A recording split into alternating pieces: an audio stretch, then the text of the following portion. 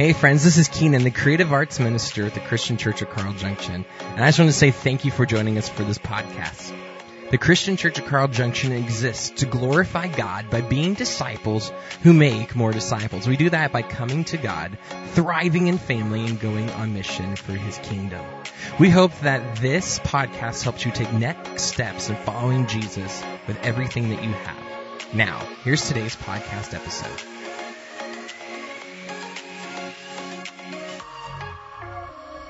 Good morning. Good morning, and welcome again to the Christian Church of Carl Junction. I'm so glad that you're with us here in the room. You're with us online right here. I'm so glad you've come today to hear from the Word of God. This is the 7th week now in our series called Disciple. We're taking a journey through the Gospel of Mark, just listening for how we can be better learners, better followers of who Jesus made us to be, so we can be like Jesus in our life. It's been a great series. I've enjoyed preaching it. I've enjoyed just studying and learning along the way also as well.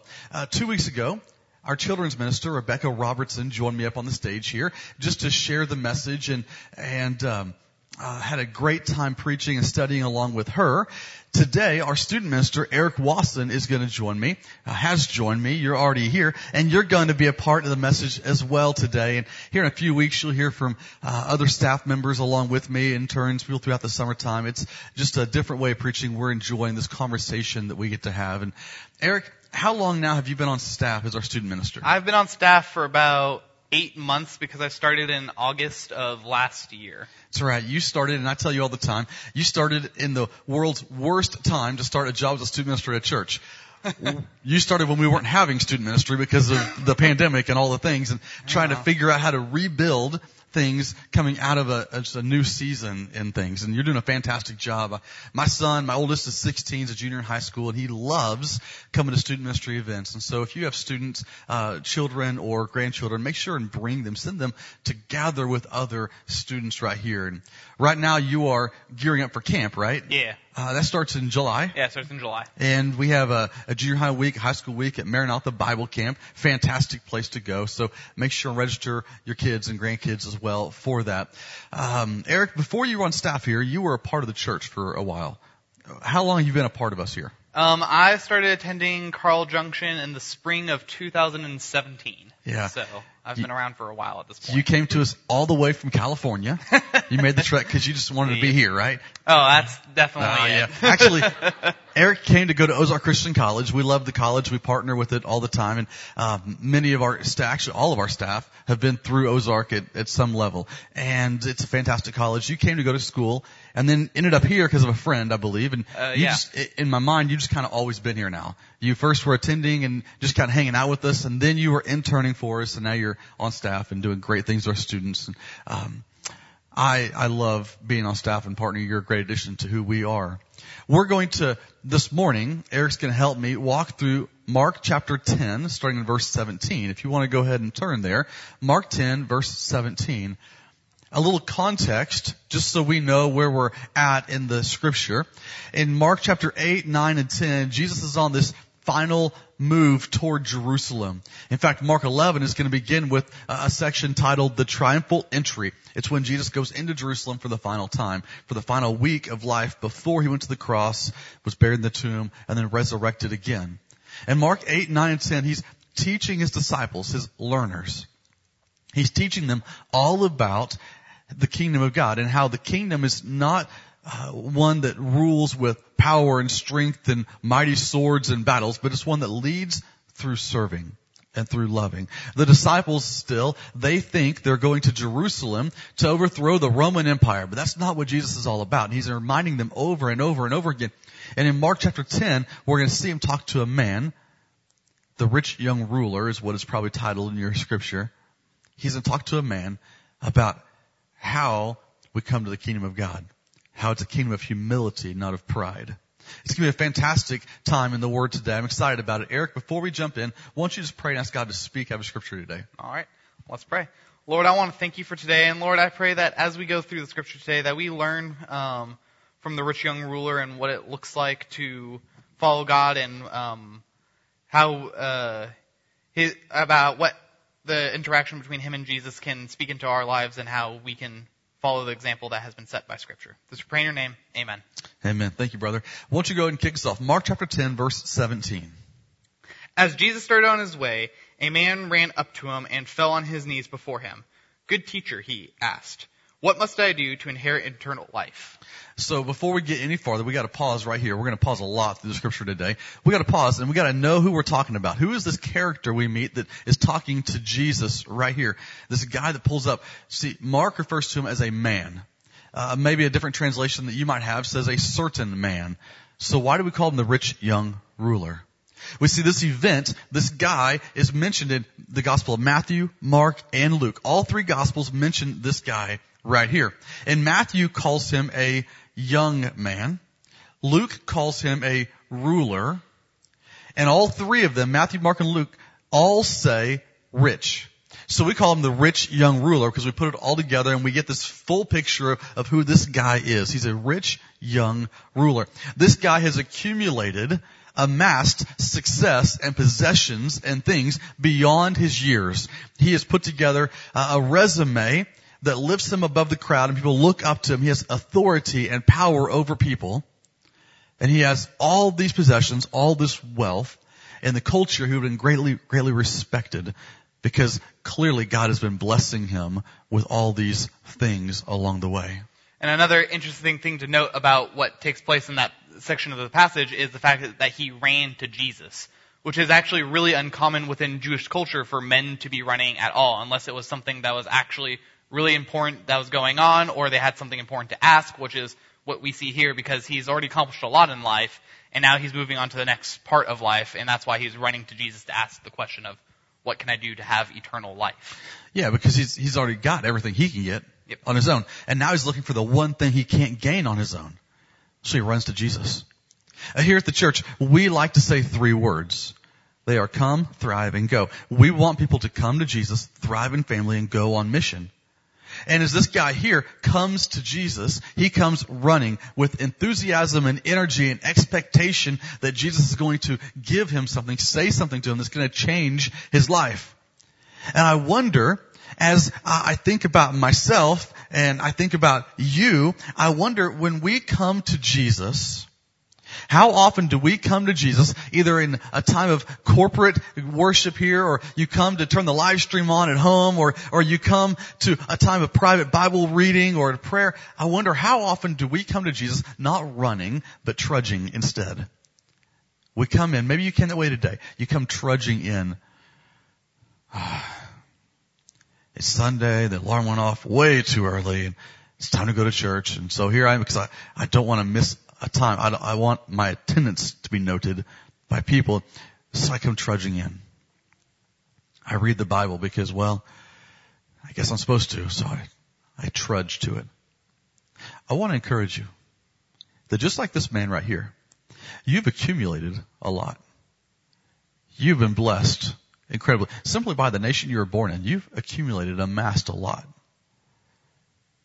But there's one thing you can never gain for yourself, and it comes from God only. So when we come to Jesus, we come running, expectant, excited. On Sunday mornings, I wake up early in the morning. I get here way before the first service, and I am excited for the morning. I'm expectant that God is going to show up, and He's going to speak, and it's going to be amazing. That's how I encourage and challenge you to come to Jesus also.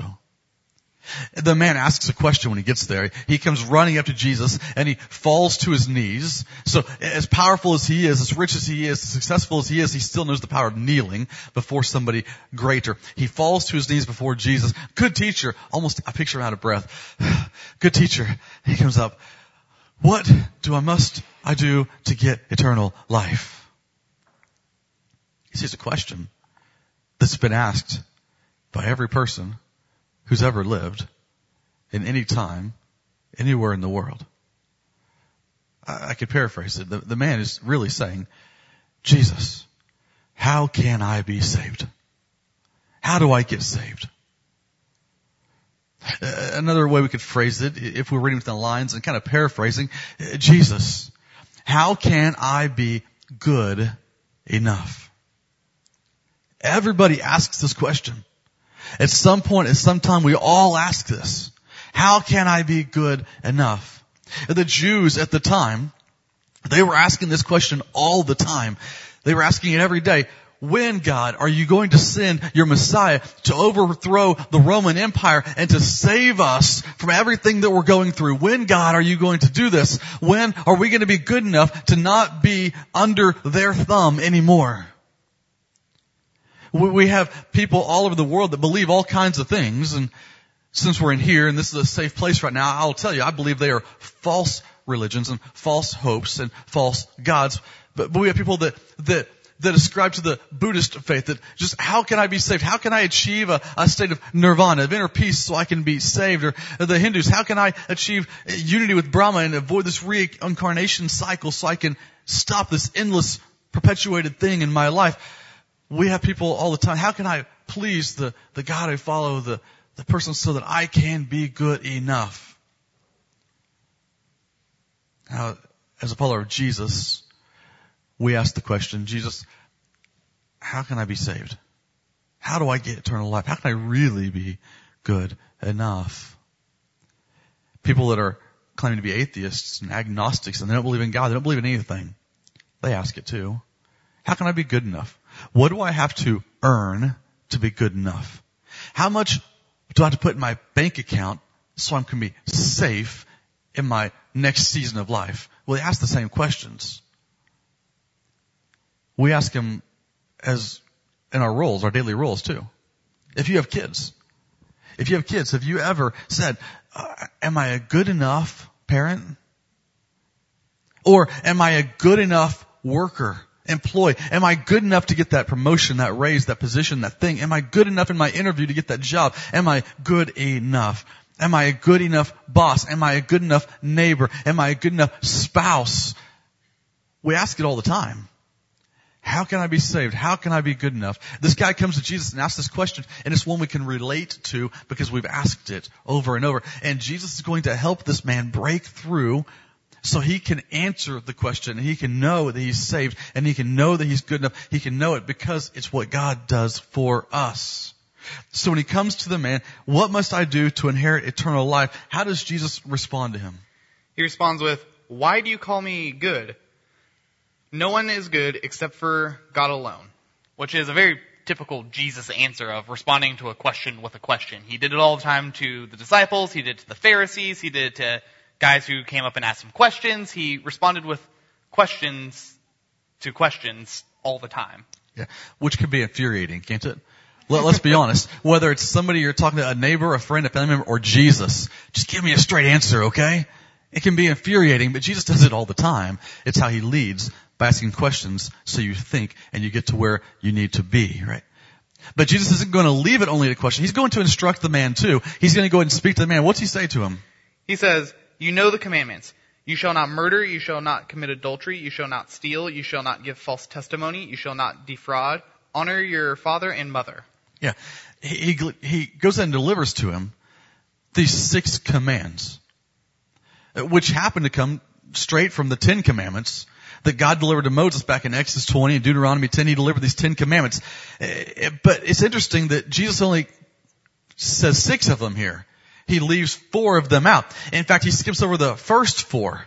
You know the first 4 of the commands. The first one, you shall have no other gods besides me. The second, you shall not make an idol for yourself. The third, do not misuse the name of God. The fourth, honor and remember the Sabbath day. Keep it holy, a day apart from the pace of your life that you can devote to me, he says.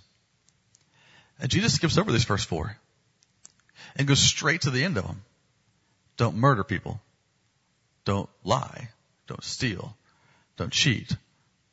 Don't commit adultery. He goes straight to that last 6. Right to those. I think about when Jesus in Matthew 22, he was asked by a teacher of the law, what's the greatest command? They were trying to trick him. They thought they could trap him with this question. But Jesus isn't going to get trapped. He says, well, here's the first one. I'll answer it. The first command is love the Lord your God with all your heart, your mind, your soul, and your strength.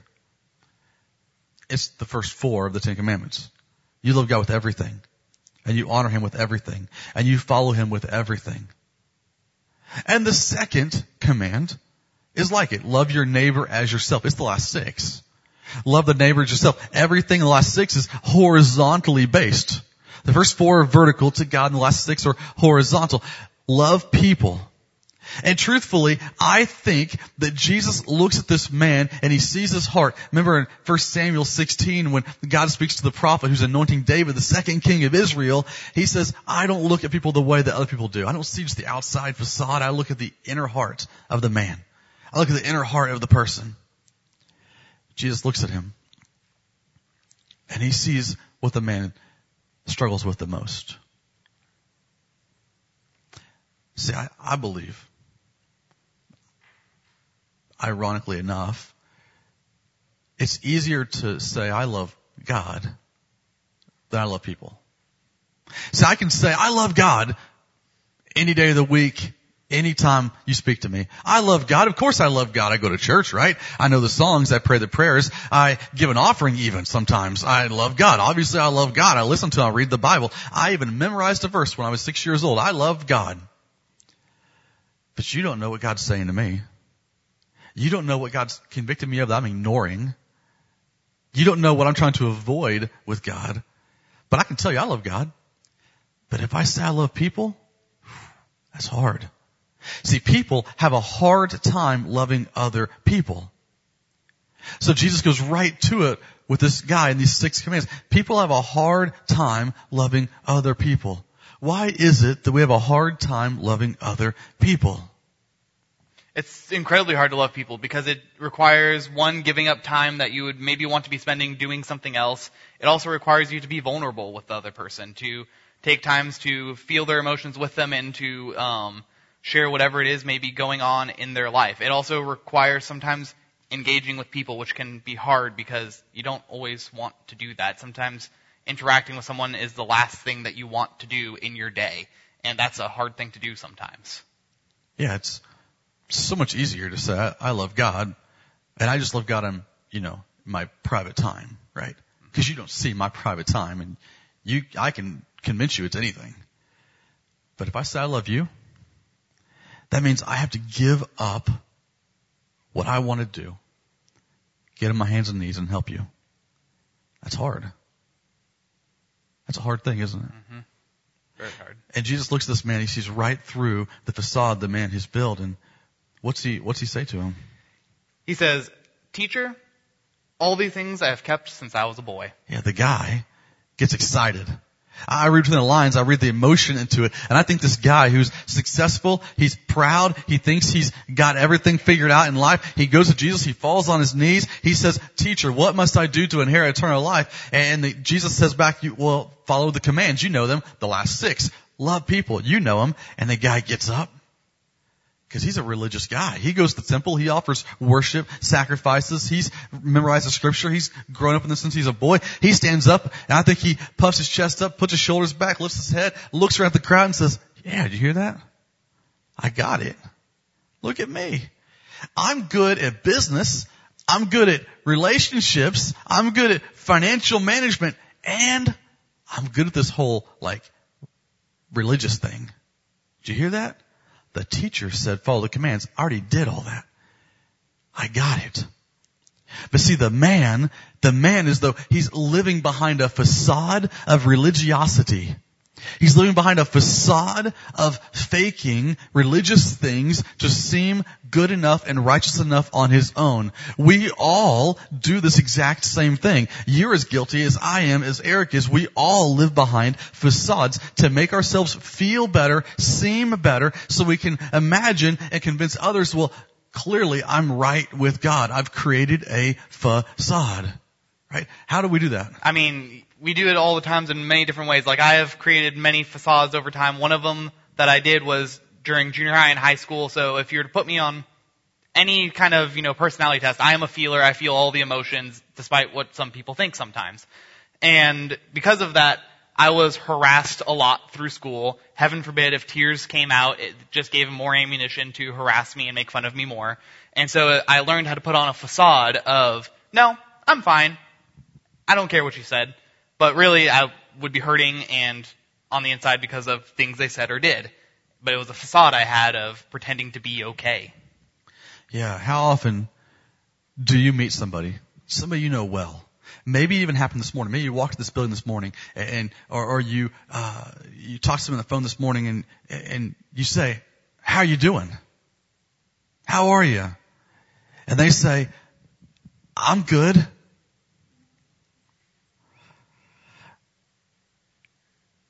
And you look and you're like, I know you. That is a fake smile. But because we don't want to push too hard, overstep a boundary, offend somebody, we say, okay. And we go our separate ways, and you think in your head, they're not right. They're not good. But we've created a facade to seem okay. We do it in all kinds of things. My wife and I, when we were first married, we got married in 2002 over in Joplin, Missouri, just the neighboring town here. We got married and I was serving on staff at a church at the time. I was a student minister, actually doing what you do here. I was a student minister at a church and things are going great. And we got married and we realized that when we were dating, we had all the money we wanted. We were living separate lives and things were different. And then we got married and we bought a house and we had no money.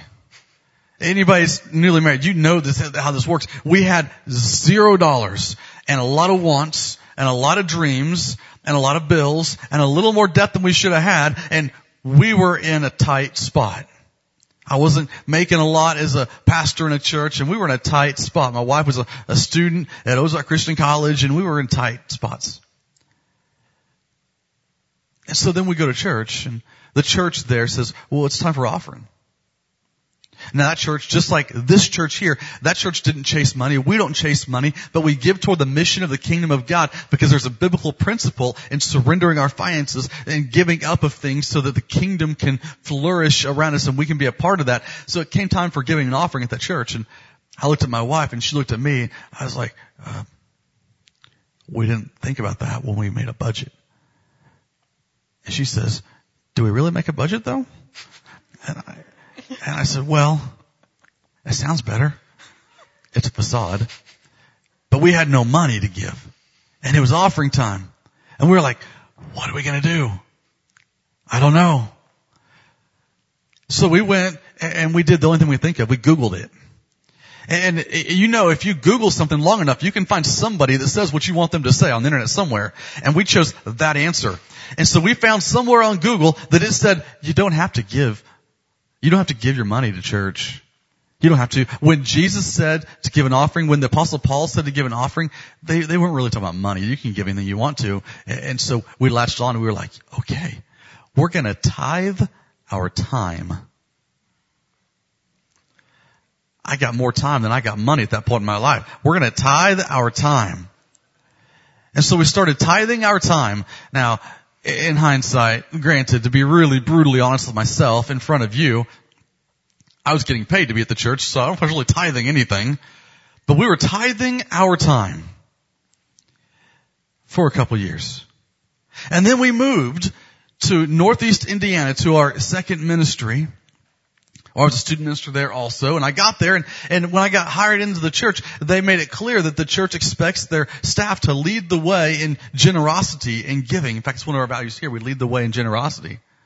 But they expected it, and I was like, okay. So they know how much they're paying me, right? So I'm stuck in a little bit of a tight spot. I'm like, I want to make sure that if they ever check, they know I'm doing good enough because I got to maintain the facade.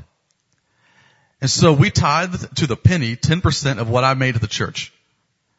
Now my wife had a job on the side somewhere else, but they didn't know how much she made, so we continued to tithe her time.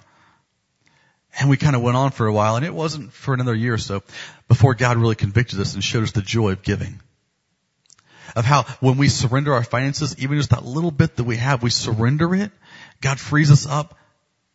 He frees us up to really follow Him and to break through that facade. And it wasn't until God broke through the facade that I had so carefully cultivated in front of my wife, my friends, my family, and my church. That facade I had so carefully built. When God busted through that, it began to open up all kinds of avenues for me to live in the joy of the Lord. And the next sentence says, back in the text, that when Jesus looked at him and saw the facade, he broke through it. It says Jesus looked at him and he loved him. Now I might expect if I have this kind of world view of Jesus, this worldly view, I might expect them to say Jesus looked at him and condemned him. Or Jesus looked at him and judged him. But that's not it. It says Jesus looked at him and loved him. In fact, he loved him enough to say the hard things that come next, to force the man, to give the man a choice, a hard choice albeit, but a choice to make so he could choose what he was going to do. Jesus broke through the facade that the man is so carefully cultivated and said, okay, here is your choice. And the man got to make the choice. What did Jesus say to the man? He said, "One thing you lack. Go sell everything you have and give to the poor, and you will have treasure in heaven. Then come, follow me." Yeah. He breaks right through it. He looks at the man. He says, okay, I know you go to the temple. I know you offer the sacrifices. I know you do the worship thing. I know that you know the prayers, and I know you know the scriptures. I know all that. But Jesus looks at the man and he says, but I also know you've held on to all these resources, and you've held on to all this acclaim and fame, and you've kept it for yourself. So he pokes through the facade and he says, if you want to follow me, you've got to let go of the facade. You've got to surrender it. We all have these things to break through. We all have them. They're all different things for all of us. For you, maybe yours is entertainment. Now I love being entertained as much as any of y'all do. At our house, we have Netflix and Hulu and Disney Plus, just like y'all do. We love to be entertained. But sometimes we can hide behind this thing of, I gotta make sure I'm entertained, or I'm having fun, or we can hide behind these things, and we can hoard some things because we love it too much, and we don't let God have it because I don't want to let go of it like this. I'm on Facebook. I'm in these little Facebook groups. Maybe you're in some Facebook groups too. I'm in more than I should be. I'm in one fascinating, deep Facebook group. It's titled Jeeps for Jesus. It's the deep things in life that we think about in there. Jeeps for Jesus. And in there, one of the guys in there, he posted this past week. It just got me to thinking a little bit. He said, I want to share a conversation with you that I had with somebody. And I want to know, was I too harsh or too bold with this? And he said, I was talking to a guy. I was at a campsite talking to a guy. And the guy said, how can you be a follower of that God? I mean, doesn't God fail us? He said, God, doesn't he, how can you say you love God? If God really loved us, how does he let people all around the world starve to death every single day? Why wouldn't God give us more food if he wants us to love us? And why would he not take care of us even better? And he said, I looked at him and I said, do you really think God's the problem? Do you really think God's the problem? He said, let me share this with you. Around the world, every second of every day, around the world, every second of every day, $3,000 is spent on pornography. I did a little bit of math. That's roughly $2 billion a week. He went on. He said, every year in America alone, $50 billion gets spent on cosmetics. You think God's the problem? God has given us everything that we need. The problem is we've entertained ourselves and built facades instead. Now, is it a sin to buy makeup? I'm not saying that.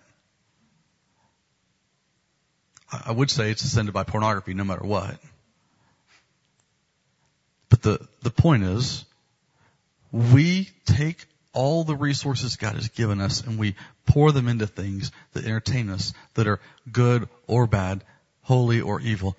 And we pour them into building facades to cover ourselves up instead of releasing them and surrendering them to the kingdom so that people can come to know Jesus. What are other facades that we build? Other facades and things that we need to sell is sometimes our pride. I grew up in a church that was a mobile church for the first 10 years of its existence. So, we would go to a school gym, we would set up our chairs, we'd set up the stage, set up everything we needed, do church, do worship. Then at the end of it all, we would pack it all up, stack chairs, load it into a box truck, drive it away, and go store it until the next Sunday. And so there's times where even myself, I got too prideful, and I've seen it happen with others of they became too proud to do something as simple as stacking chairs. It was something that they thought that, oh, I'm overqualified for this. Oh, there's something better I could be doing with my time than doing the simple act of stacking chairs. I'll leave that, for someone new to come do because it's a simple thing for them to do. But I can spend my time better off doing something else. And myself have often had to take the step back and go, no, I'm not too good to do something as simple as stacking chairs and doing that for the church. Yeah. How often do we feel overqualified for certain things? An invitation will come to serve in some way, and we think, man, that's a really good thing. That really needs to happen. But you know what? I'm probably going to have to sit this one out and wait for something that really is more my speed. I'm trained for. A few years ago, here at this church, in this building, it's 2 or 3 years ago now, a gentleman that goes to our church, he was brand new at the time. He's still around here today.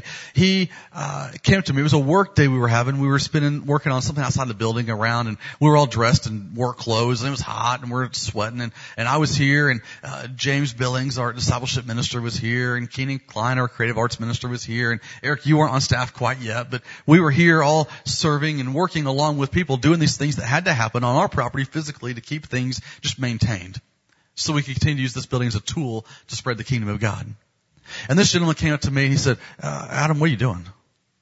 And I thought he was judging what I was doing, so I started to get a little defensive. I was like, well, I think I'm doing it right. He's like, no, not that. He said, what are you doing here? I said, well, we're working, we're serving. What do you mean? Same reason you're here. He said, well, where I come from, the pastors don't do this kind of stuff. Everybody else does this. You guys just do the stuff that's more important. And I explained to him, no. At our church, our culture is that everyone serves. And I've told our staff before, if any of us ever get to the point that we say we are too good to pick up a shovel or a paintbrush and do anything, that we've built a facade that has to be crumbled. No one is too good for anything. Because the kingdom of God is built on serving and loving, not on lording and ruling. That's what we do. We let the facades go. We also build these facades of time. Now I have kids and my kids love sports. My 16-year-old son loves playing basketball. He loves it, and I think he's pretty good at it, and I love watching him play basketball, but I remind him all the time after every game, before every game, after practice, I remind him all the time, man, you can love basketball. Basketball is a game, and it's fun, and it's great, but it's only a game. You're not going to go to the NBA. It's a great pep talk. You're not going to the NBA. When your dad's 5'6", you're not going to the NBA. It's not going to happen. Love the game while you get to play the game, but it's not your life. I have so many friends that invest all of their time in youth sports.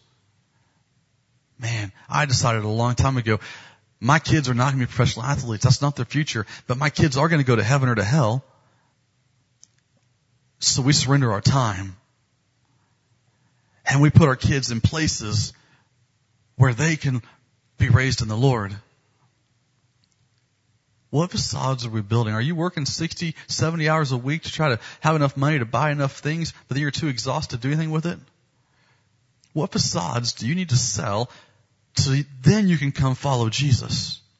What is it for you? Now the man, when he heard this, he responded not in the way that I wish he would. How did he respond, Eric? He responded with his face falling, and he became sad because he had great wealth. Because he wasn't willing to give up what he had to get something even better.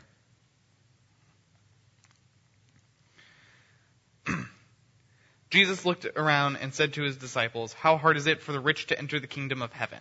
Yeah. Is it a sin to be rich? No, it's not a sin to be rich. No, it's not at all. He then continued on to say, the disciples were amazed at his words, but Jesus then again said, children, how hard is it to enter the kingdom of God? Is it easier for a camel to go through the eye of a needle than for someone who is rich to enter the kingdom of God? Yeah. Well, let's just pause for a minute and talk about that a little bit. Yeah. So it is talked about further in the Bible. It's talked about in 1 Timothy chapter 6, verse 10, where Timothy talks about how the root of all evil is sin. And it says specifically, for the love of money is the root of all kinds of evil. Some people eager for money have wandered from the faith and pierced themselves with many griefs. And so he's talking there about the love of money. And now there's a difference between having money and loving money. Having money is a willingness to use it as a tool to help those around you, to buy new chairs, to put in new carpet, to help someone that you know who might be struggling, to reach ends meet for the month, or your neighbor's car broke down, they don't know how they're going to pay to fix it. Using it as a tool to help others and to help them be able to do life, using it as a tool. Whereas the love of money is you're hoarding it for yourself. You're hoarding it to, for your own entertainment, to increase your own comfort, to just have the money, to see the numbers in the bank account and go, yes, that's my money. That is what the love of money looks like. And that is what Paul is talking about to Timothy when he says it is the root of all evil. Yeah, having it and loving it are two vastly different things. In fact, the Bible is clear that when you use your resources wisely, God will bless you with more to use wisely. But Jesus tells a story about a man who loved it so much he wanted to build more barns to hold it all because he wanted it. And he said, what you have will be taken away this very night. Having it is a kingdom opportunity. Loving it is a temptation against the kingdom of God. Two vastly different things. The disciples back in the text were even more amazed, and they said to each other, who then can be saved? It's the same question that the man asked in the beginning, the rich young ruler. Who can be saved then? How does this work? Who then can even be saved? And Jesus looked at them and he says, with man this is impossible, but with God all things are possible. It's impossible on your own, but with God all things are possible. There's no way that we can ever earn enough or buy enough or gain enough on our own to be saved. Only through God is it possible. I remember the verse I memorized when I was a little child here in this church, John chapter 3, verse 16. For God so loved the world, you and you and me and you, God so loved the world that he gave his one and only Son, that whoever believes in him shall not perish, shall not die, but have eternal life. God makes it possible. The only way we can possibly be saved is through God alone. Nothing that we build, no facade, no amount in the bank, nothing we earn, nothing we accumulate, nothing we hoard will ever rescue us. Only through God is it possible. And then Peter spoke up, one of the disciples. He says, we've left everything to follow you. We have left everything. Peter's been listening. Peter's a sharp guy, and he's been listening, and he heard the guy say, what do I got to do to be saved? And Jesus said, well, you got to go sell everything and then come follow me. And Peter says, well, we left everything. Are we good enough? It's the same question. Are we good enough? Do we get to be saved? Answer it for me.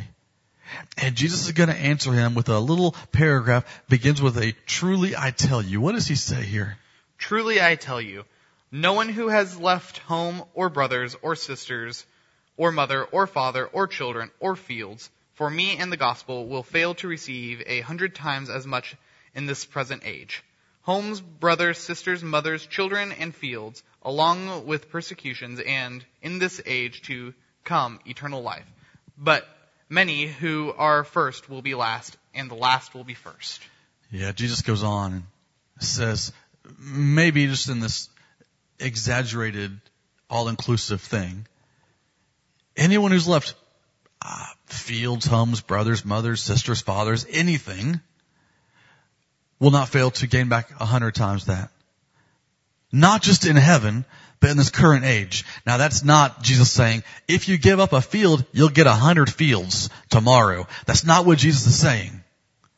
But if you give it up, you gain something far greater today and in eternity. But not just the good parts, you gain the persecutions as well. Jesus was clear with his disciples, if the world hated me, it'll also hate my followers. Be warned, in this world you'll have trouble, but I've overcome it. Take heart. It's what he tells his disciples over and over again. If you surrender everything you have today, you will get something far greater today and in eternity. That's what you get. I'm reminded of one of my heroes of the faith, one of the guys that I just read his story. I love his story. He's a missionary who gave up his life. He lost his life on the mission field trying to tell an unreached people group about Jesus.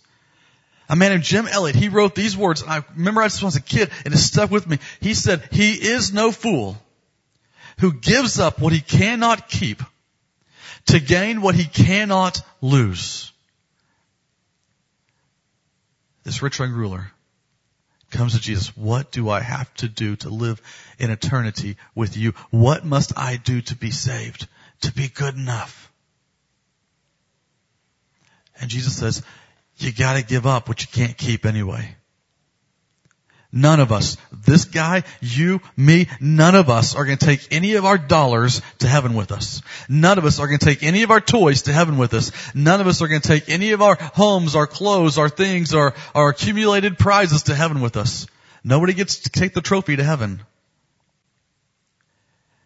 He is no fool who gives up what he can't keep anyway to gain the one thing you can never get on your own. This rich young ruler comes up, proud of himself. I got it. Look at me, how good I am. And he goes away devastated because he realizes he's not willing to give up the thing he can't keep to gain the one he can't lose. He's holding on too tight to the things that are going to burn up anyway.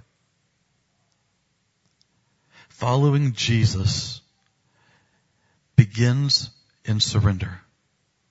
Following Jesus begins in letting go of our things, our past, our habits, sometimes even our families. It begins in letting go and saying, Jesus, you can have all of this.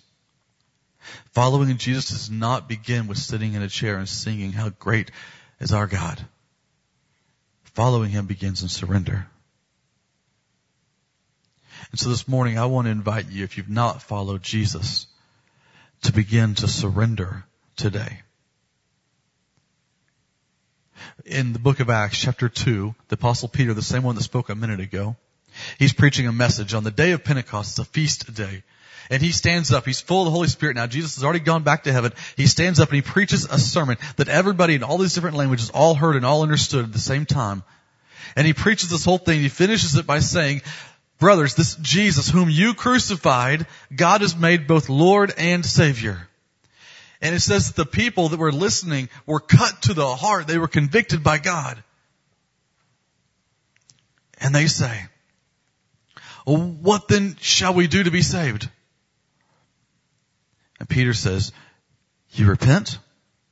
It means to change the way you think about every part of your life, everything you hold, everything you've hoarded, everything you've accumulated, everything that you've done. Change the way you think about that. And be baptized. Immersed in water for the forgiveness of your sins, the forgiveness of that past, and to receive the gift of the Holy Spirit of God who comes to live and inhabit and dwell inside you. So if we're going to answer the question this morning, what do I got to do to be good enough to be saved by Jesus? The answer is you've got to surrender. And you've got to let go of every single thing. And change the way you thought about all those things and realize they were never yours to begin with. They were always really God's. You've just been a little selfish with it all. So you're going to surrender everything, including your habits and your sin and your trouble and your family and your words and your thoughts and your stuff. And they're going to get baptized, lowered into water, forgiven of that sinful past that you've changed the way you thought about now, and raised out of the water full of the Holy Spirit to walk made new, a new creation, restarted, reset in Jesus. That is how you get saved. This morning, it's very easy. If you haven't followed Jesus, in a minute we're going to start to sing. If you're in the room when we start to sing, you just leave this room and you go out in the lobby, meet Eric and I at the Next Steps table. We'll talk and pray with you about that next step of faith. If you're online at home right now, what you need to do right now, before you forget, before you get distracted, because Satan's going to try to distract you, right now, you send a message or put a comment right now and say, I want to follow Jesus. And we'll follow with you. And we'll help you take that next step of faith. And for all of us at home or in the room that have been following Jesus for any amount of time, for all of us, I challenge you today to take a long, hard look at all the things in your life and to say, do I think it's mine or do I think it's God's? If I think it's mine, I've been protecting it. It's been a tool that I've taken and I've cleaned and I've shined up and I've hung on the wall and I don't want to use the tool anymore. I challenge you today to take that tool off the wall and to invest that tool, that resource, that money, that time, that thought, that relationship, that family, that thing. You invest it and you leverage it and you use that thing in the kingdom of God.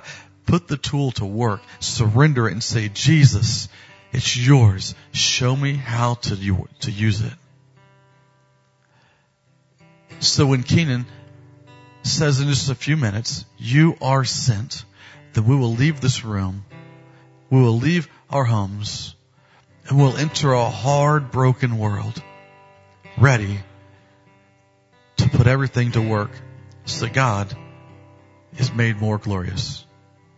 And then we come and follow as a learner of Jesus. Let me pray for you. Father, I thank you for everything you've done for us. I thank you for every word you said, for everything you've shared, for everything you've convicted us of. I thank you, Father, you've called us time and time again to live the way you wanted us to live.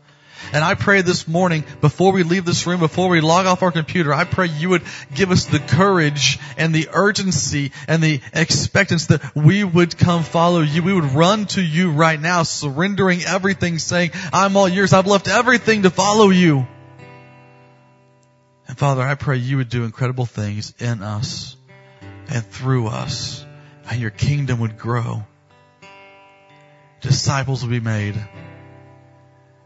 and we would get to witness a great move of your Spirit. I pray in Jesus' name, amen.